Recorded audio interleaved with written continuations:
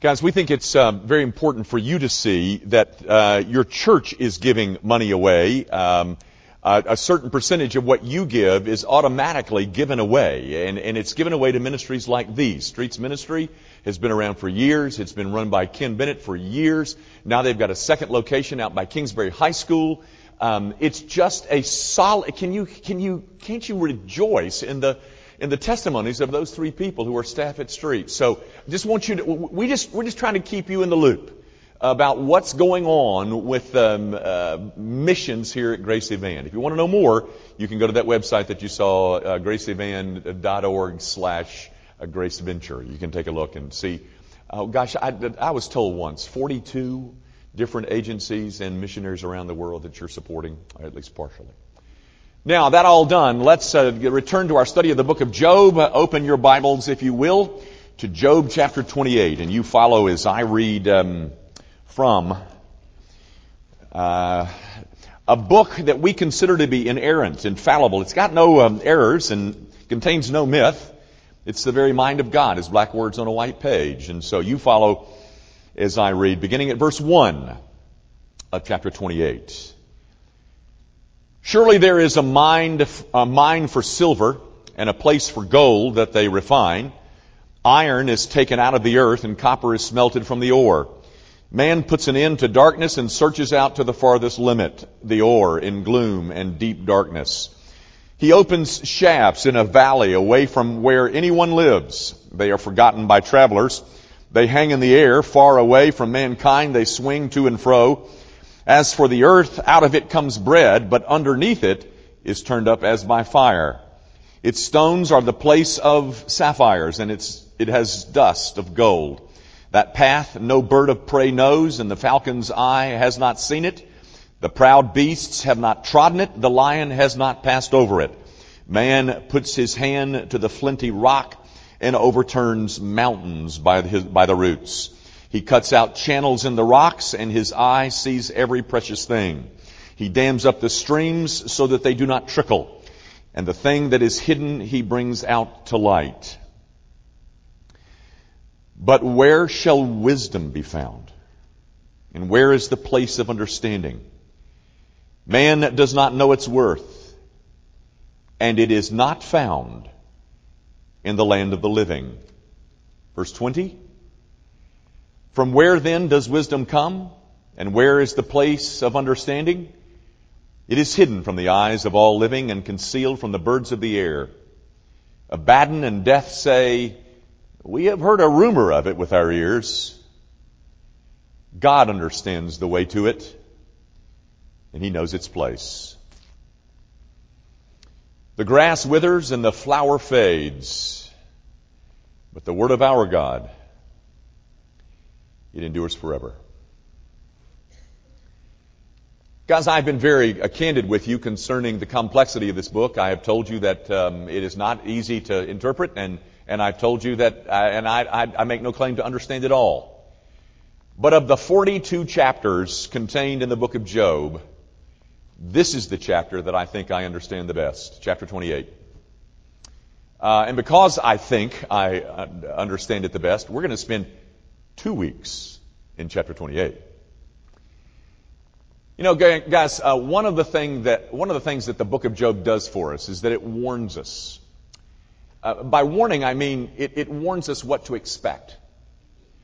It prepares us for things that we might face when we find ourselves in times of difficulty and struggle.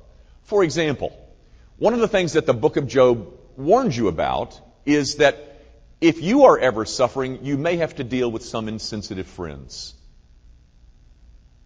Another thing, it warns you that one of the struggles that you're going to have in your midst of your suffering is your envy of the wicked. That's mentioned a couple of 3 times by Job in here, that he struggles with envying the wicked. And so the book is warning us. It's preparing us for things that we too might experience when we're in difficulty. We come to chapter 28, And it addresses a subject that needs to be discussed among us. What it's saying, in essence, is that one of the things that you're going to long for in the midst of your suffering, one of the things that you're going to long for is wisdom. Somebody or somewhere you get wisdom that will help you make some sense out of your present situation. Somebody help you cope with all of the confusion that has occurred as a result of my present suffering. You know, guys, wisdom, I heard a preacher say one time, wisdom is competency with respect to the complexities of life. I like that. Competency with respect to the complexities of life. And one of the things that you're going to long for in the midst of your own trial is someone who is competent, or somewhere that you can find competence, so that you can make some sense out of all that you're struggling with and dealing with. One of the things that the book of Job is saying to us, guys, among numerous other things, but one of the things is that in the midst of it, you're going to long for wisdom. Because so much of life is dealing with issues that aren't necessarily addressed and covered by the rule book. Let me give you an example. If you are presently wondering whether or not it would be wise for you to enter into an affair, a marital affair, I can tell you that that's covered by the rule book. That wouldn't be right wisdom. That would be insanity. But, ladies and gentlemen, so much of life, 90% of the decisions and the choices that we face are not covered in the rule book. We can't find a simple little prohibition or a simple little provision that says, yes. You know, things like who to marry, where to go to school, what job to take, should we move, on and on and on it goes. I remember our staff here at Grace of Ann, we have a book study each week. We study a book every week. Every Tuesday, we're studying a book. And so we finish one book and we move on to the next book and we study another book. And a couple of years ago, we studied a book on missions. Missions, ladies and gentlemen. And what these two authors were saying was this: that the evangelical community, well-intentioned, rightly motivated, has been spending millions of dollars on the mission field that has done more harm than help. You know what was missing? Wisdom. Wisdom. And here we are taking millions of dollars, throwing them away, thinking we're doing wisely, when we're not. Chapter 28 in the book of Job gives us a chance to discuss something we're really going to long for. You know, not just in pains and suffering, but in a time of suffering, but at other times as well. Guys, we were never created, listen to me, we were never created to be our own source of wisdom. We were designed to be revelation receivers. That is, we were designed to be dependent on a God who would make certain truths known to us. And then we were to take that truth that He had revealed to us and make choices and decisions based on the wisdom that He had entrusted to us. And when we don't do it like that, when we don't base our choices and decisions on the information and revelation that He has made known to us. You can write the rest of the next sentence. When we don't do that, we end up taking a very complex life and making it worse. Don't we? Guys, you remember Adam and Eve in Genesis 1 and 2? You know, one of the distinctives, one of the differences between the animal kingdom and us is that God created both of us, but He only speaks to us. Living your life without consulting the revelation of God is living like an animal. Because He doesn't speak to them either.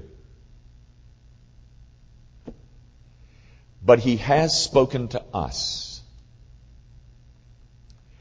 And I find folks, lots of folks, I'm with them every week, who have made decisions, I don't know, based on their hormones or something, that have so complicated their lives that I don't know how to unravel it. I'm telling you, maybe there's people in America that can unravel these things, but it isn't me. Guys, it's living an irrational life. What we're supposed to do is start out with the humble recognition that I have a need for wisdom. And then, recognizing my need, I then direct myself to the place where wisdom can be found. And that, of course, is God and His Word. When I don't do that, I'm living like an animal. And interestingly enough, the Bible says that there are those who like to live that way. There's a statement in Psalm 14 where the psalmist says, "The fool says in his heart, there is no God." And so, like a fool, I am convinced that I'm okay and that I know enough to make all the right choices and all the right decisions. Our foolishness shows up in our rejection of God, and that grows out of this inborn desire to replace God's wisdom with my own. I've exchanged the truth of God for a lie. So guys, that's what Job 28 is about. And I think the message contained in here is vital. So I hope you'll listen to the rest of it. Guys, in chapter 28 of the book of Job, he launches into a long poem on the mystery of wisdom. And at the center of his poem is a question. It's found in verse 12. The question is, where shall wisdom be found? Now guys, even if people were willing to seek it, and many are not, even if people were willing, where would they begin their search? Where would they go to find wisdom? Where's wisdom hidden? I am here to suggest to you this morning that there are two options. And I want to say only two. There are two options. The question that is being addressed in chapter 28 is, where is wisdom? So, I want to discuss with you the options, and by showing you what Job says.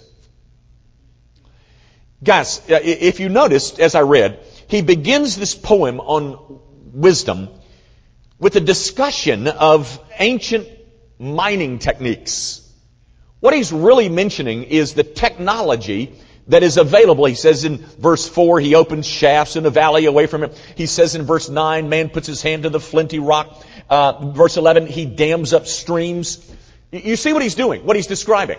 He's describing the occupation of a miner. With mining. Not a youth, but a miner, somebody who mines in the earth. And he describes it as a very lonely, dangerous, back-breaking occupation. So here's his first point. The first point that he's drawing attention to is this. The irony of people who go to such extremes to dig for gold and jewels, and yet they won't cross the street to access infinite divine wisdom. He's describing mankind in their pursuit of gold and jewels. But wisdom he cares very little about.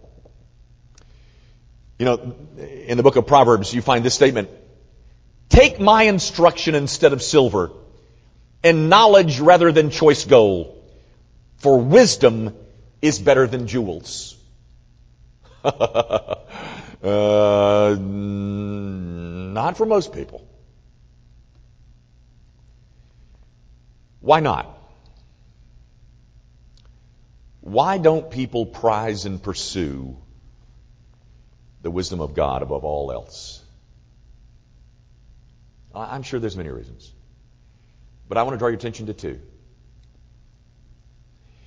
First of all, guys, the gaining of wisdom requires the sacrifice of our single most precious possession. Ourselves. If I could say that a little bit differently, what's required in the pursuit of godly wisdom is the surrender of our wills. Guys, we are to do that not with some kind of grim resignation, but we surrender our wills believing that submission to God was the way that life was intended to be lived. Now, gang, if you're still awake and you got your Bibles in your laps, I want to show you. I never tire of showing people this. It's in Deuteronomy chapter 12. Deuteronomy chapter 12. If you can find this fifth book in the Bible, in the Old Testament, fifth book. It's in Deuteronomy 10. Did I say 12? It's 10. Deuteronomy 10 at verse 12. I want to read you 3 verses. Now, if you're looking at it, I want you to follow me as I read it. All right? See if I get it right. 10:12. Now, Israel, what does the Lord your God require of you? But to fear the Lord your God, to walk in all his ways, to love him, to serve the Lord your God with all your heart and with all your soul, and to keep the commandments and statutes of the Lord, which I am commanding you today. Did I read that right? I didn't. On purpose. Because I didn't read all of it. Moses in Deuteronomy 10 says, folks, God wants you to serve him and love him and obey him, etc., etc., etc. And look at the last 3 words of 13, folks. Which I am commanding you today for your good. Do you believe that? Do you?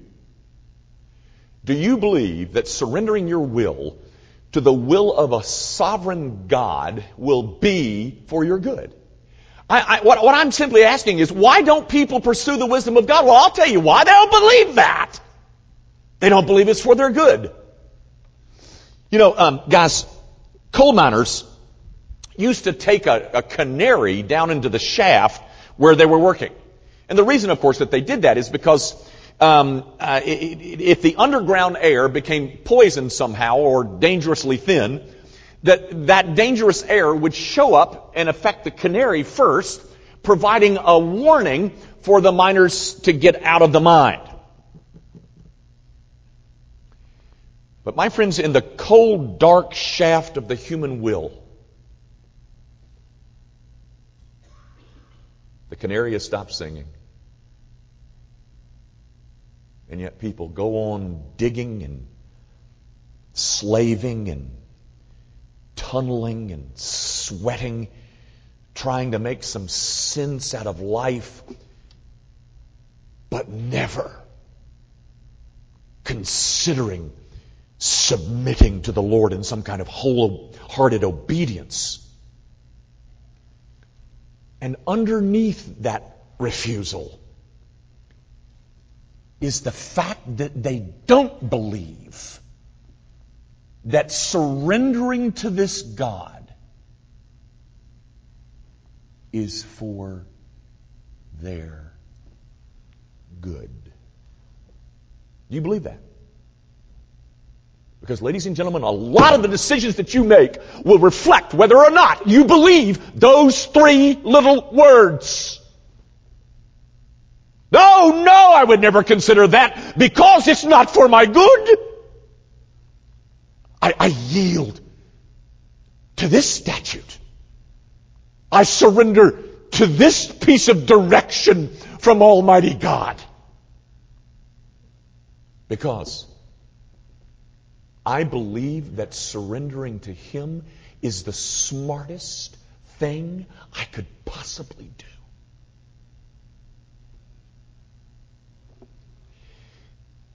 Gang, the abandonment of my will to His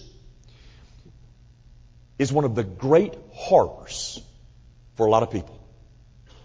What they grew up believing is that the summum bonum of life, that is the greatest good of life, is control. And the thing that was the most certain to give me control is money.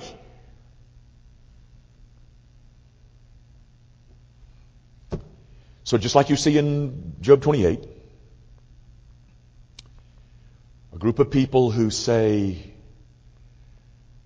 I'm not going to lift a finger to find the wisdom of God, but I'm going to work myself into oblivion trying to make money and find gold and jewels, etc., etc.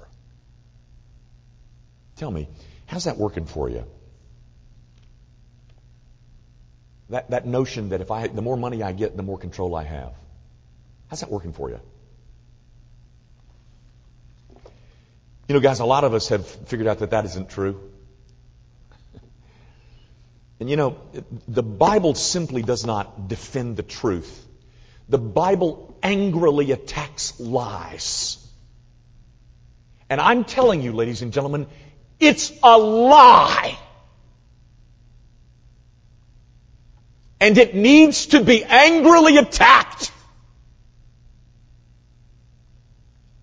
Because it's ruining us. It's ruining us to think that the summum bonum of life is control, and the way to get control is make more money and success. And it's ruining us.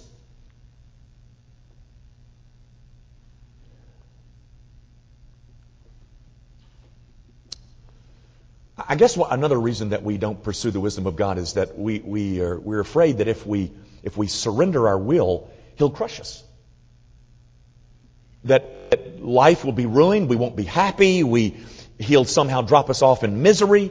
And you know what, ladies and gentlemen, half of that is true. It really is. Because there is one person who did surrender his whole will, and he was crushed. He was crushed for me. His name, of course, is Jesus Christ. He even sought a way out in the Garden of Gethsemane, but then he finally came to the place and said, well, not my will, but yours. That's surrendering your will, ladies and gentlemen. You know, for us who ought to be crushed, to surrender to the will of God means life and means it more abundantly. Christ is the one that was crushed for His obedience, ladies and gentlemen, so that I won't be crushed for my disobedience. The only one who got crushed for surrendering his will to God was Jesus. And everyone since then, everyone who has surrendered their will to His, they lead a life of delight, or at least a life that makes sense. Now there's some wisdom for you. Guys, Job in 28 looks out over the world that goes to extremes to gather gold and silver and jewels. And what he's telling us in this chapter is that in the midst of his own pain, none of that helps him at all.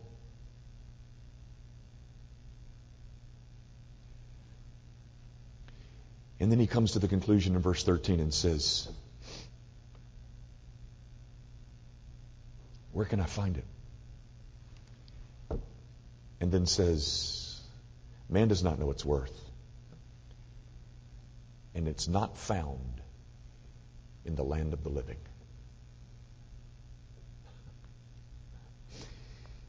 You know, guys, I may be taking up more of your time than I should with this story, but it just illustrated that verse to me. It was, you know, I'm not an expert on the Civil War. I read a book a year or so on the Civil War, and so I'm kind of a buff about the Civil War, but I'm not an expert. But I do know this, that when the Civil War began, the South was really doing well. The Southern armies were really doing well, and the Northern armies did horribly. And the reason that they were doing so horribly is that they had such poor leadership. The first general of the Union armies was Winfield Scott, and they said that Winfield Scott was so old and so fat that he could barely make it to the battlefield. And so Abraham Lincoln replaced him and went through 7 generals before they finally found Ulysses S. Grant. He went from Scott to Irvin McDowell, from Irvin McDowell to George McClellan, then John Pope, Ambrose Burnside, Joseph Hooker, George Meade, and finally Ulysses S. Grant. Ulysses S. Grant was the best of the bunch. I mean, he was the savior of them all. You know, he couldn't have gotten any better than Grant. Well, you know that Grant, it's widely known, had a drinking problem. In fact, it was even rumored that Abraham Lincoln would send him a casket or a cask of alcohol, of whiskey, periodically. And said, if that's what it takes to win, I'll send all my generals whiskey. At Shiloh, Shiloh was such a bloodbath for the Union armies that ended in a stalemate, that there were cries back in Washington to replace Grant. And Lincoln said, no, I need him. That man fights. Ultimately, you know that the way that the North won the war was not because of military genius, ladies and gentlemen. They won because they overwhelmed the South with men and materials. And on the Union Army's final push to Richmond, Grant sent 9,000 people to their death in a matter of a couple of hours at Cold Harbor. Even Grant regretted that decision. That there are those who would say that the reason that Grant won the war is because he had no conscience about sending young men into the battle to die. You know that when they finally signed the peace treaty at Appomattox, it wasn't because of it was just simply because the Southern armies were swamped and they were starving. There's one story about Grant at Missionary Ridge. That's in Chattanooga, you know. And there was a stalemate going on there, and all of a sudden, one of his generals, or one of his underlings, Arthur MacArthur, the father of Douglas MacArthur of World War II Pacific War fame, Arthur MacArthur leads a charge up Missionary Ridge, but it was an unauthorized charge. It was a charge that was so heroic and dangerous and led to victory for the Union armies that MacArthur was given the Congressional Medal of Honor. But Grant was in his tent, didn't know what was going on. I don't know whether he was drunk, but he comes out of his tent. He hears all the cannonade, and he looks off into the valley, and he sees this attack being made up the hill. And Grant said, "Who ordered that?" And one of his adjutants said, "No one, sir. They just went." And it's reported that Grant said this, "Well, that'll be okay. If it's okay." Now there's some genius, isn't it? Yeah, boy. I could have done that well. It'll be okay. If it's okay. He was the best of the best. He went on to be the president. Kind of feel like Job. Wisdom? No, it's not found in the land of the living. You know, at that point, at verse 13, Job's poem is really this lament on the fact that true wisdom is unattainable.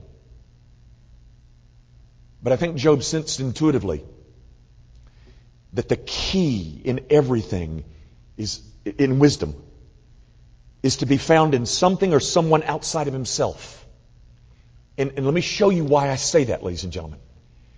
Job is smart enough to know, as he says in verse 13, that wisdom is not found in the land of the living. And he says it is not found. It'll never be found in the land of the living. Human reason cannot give it to you. It cannot find it. Technology will not help you. Science can tell us what is, but can never tell us what ought to be. And so he states in verse 30, it's not found in the land of the living. I can't find it. It's a treasure that I can't find. I can't buy it. Where is it? It's not in the land of the living. Is he saying that wisdom will never be had? No. I want you to go to verse 20, and I want to show you the subtle shift in the argument of Job. He says in verse 13, and it is not found in the land of the living. In verse 20 he says, from where then does wisdom come? Where is the place of understanding? Did you see the shift? In 13 he says it'll never be found. In 20 he says, where does it come from? It's not going to be found here, but it's going to come. Okay, says Job, I can't find it, I can't buy it, I can't dig for it, I can't discover it, but I can receive it. You can't find it, it finds you. You don't find it, it comes to you. I don't dig for it, I receive it. And I receive it from its one and only source. Verse 23. God understands the way to it, and He knows its place. Technology will not help me find it. It's not found in the land of the living, but it comes. It comes from where?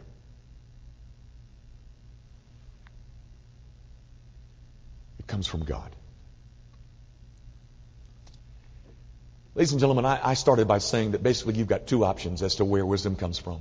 Here they are. Me, myself, yourself. Or God.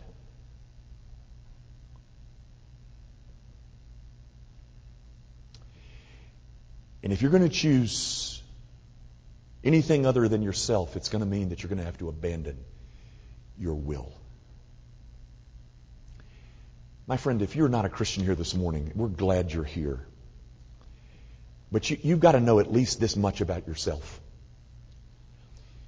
You don't want to yield to anyone but yourself. If I'm going to be saved, says the unbeliever, all you Christians like to talk about getting saved. Well, if I'm going to get saved, I'm going to save myself. If there's anyone to be obeyed, it's me I'm going to obey. If wisdom is needed, I'll get it from myself. Ultimately, what you're saying is that I am God and there is no other.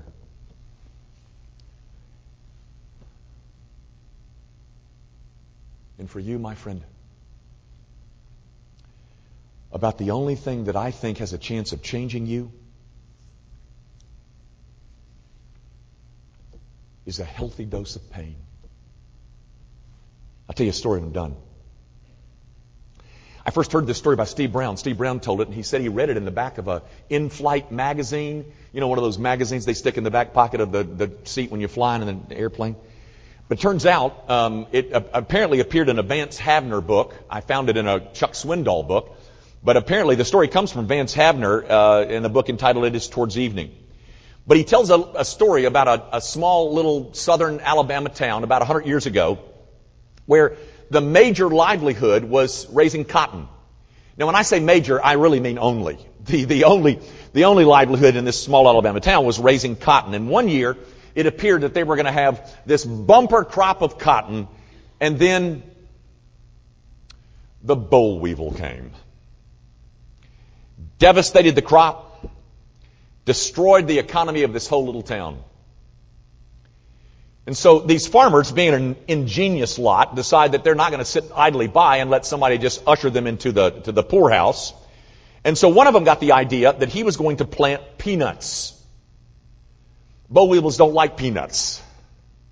And then another one said, well, I'm going to plant this. Another one planted that. And then come harvest time, they had bumper crops of all these this variety of crops, and the economy was saved, and these farmers were kept out of the poorhouse. I don't know whether they renamed the town or whether the town simply came to be known as Enterprise, Alabama. Ever been there? It's still there. And you know what they did after that? They erected a monument to the boll weevil.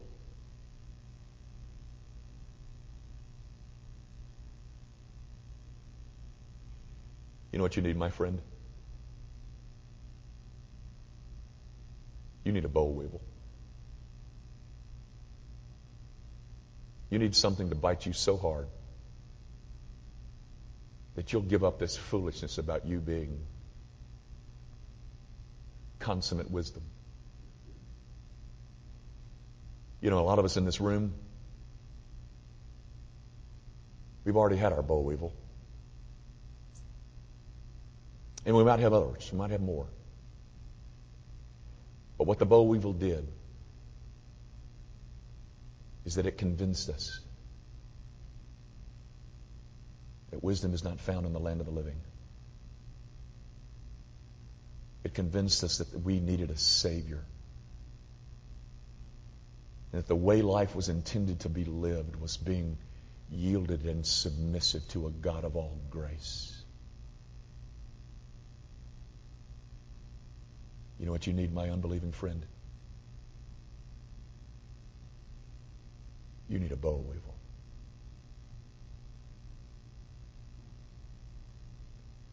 And oh, the beauty of a life that's been changed by a dose of pain so that we would be shaken into our senses and that we would see the beauty of the finished work of Jesus Christ for sinners.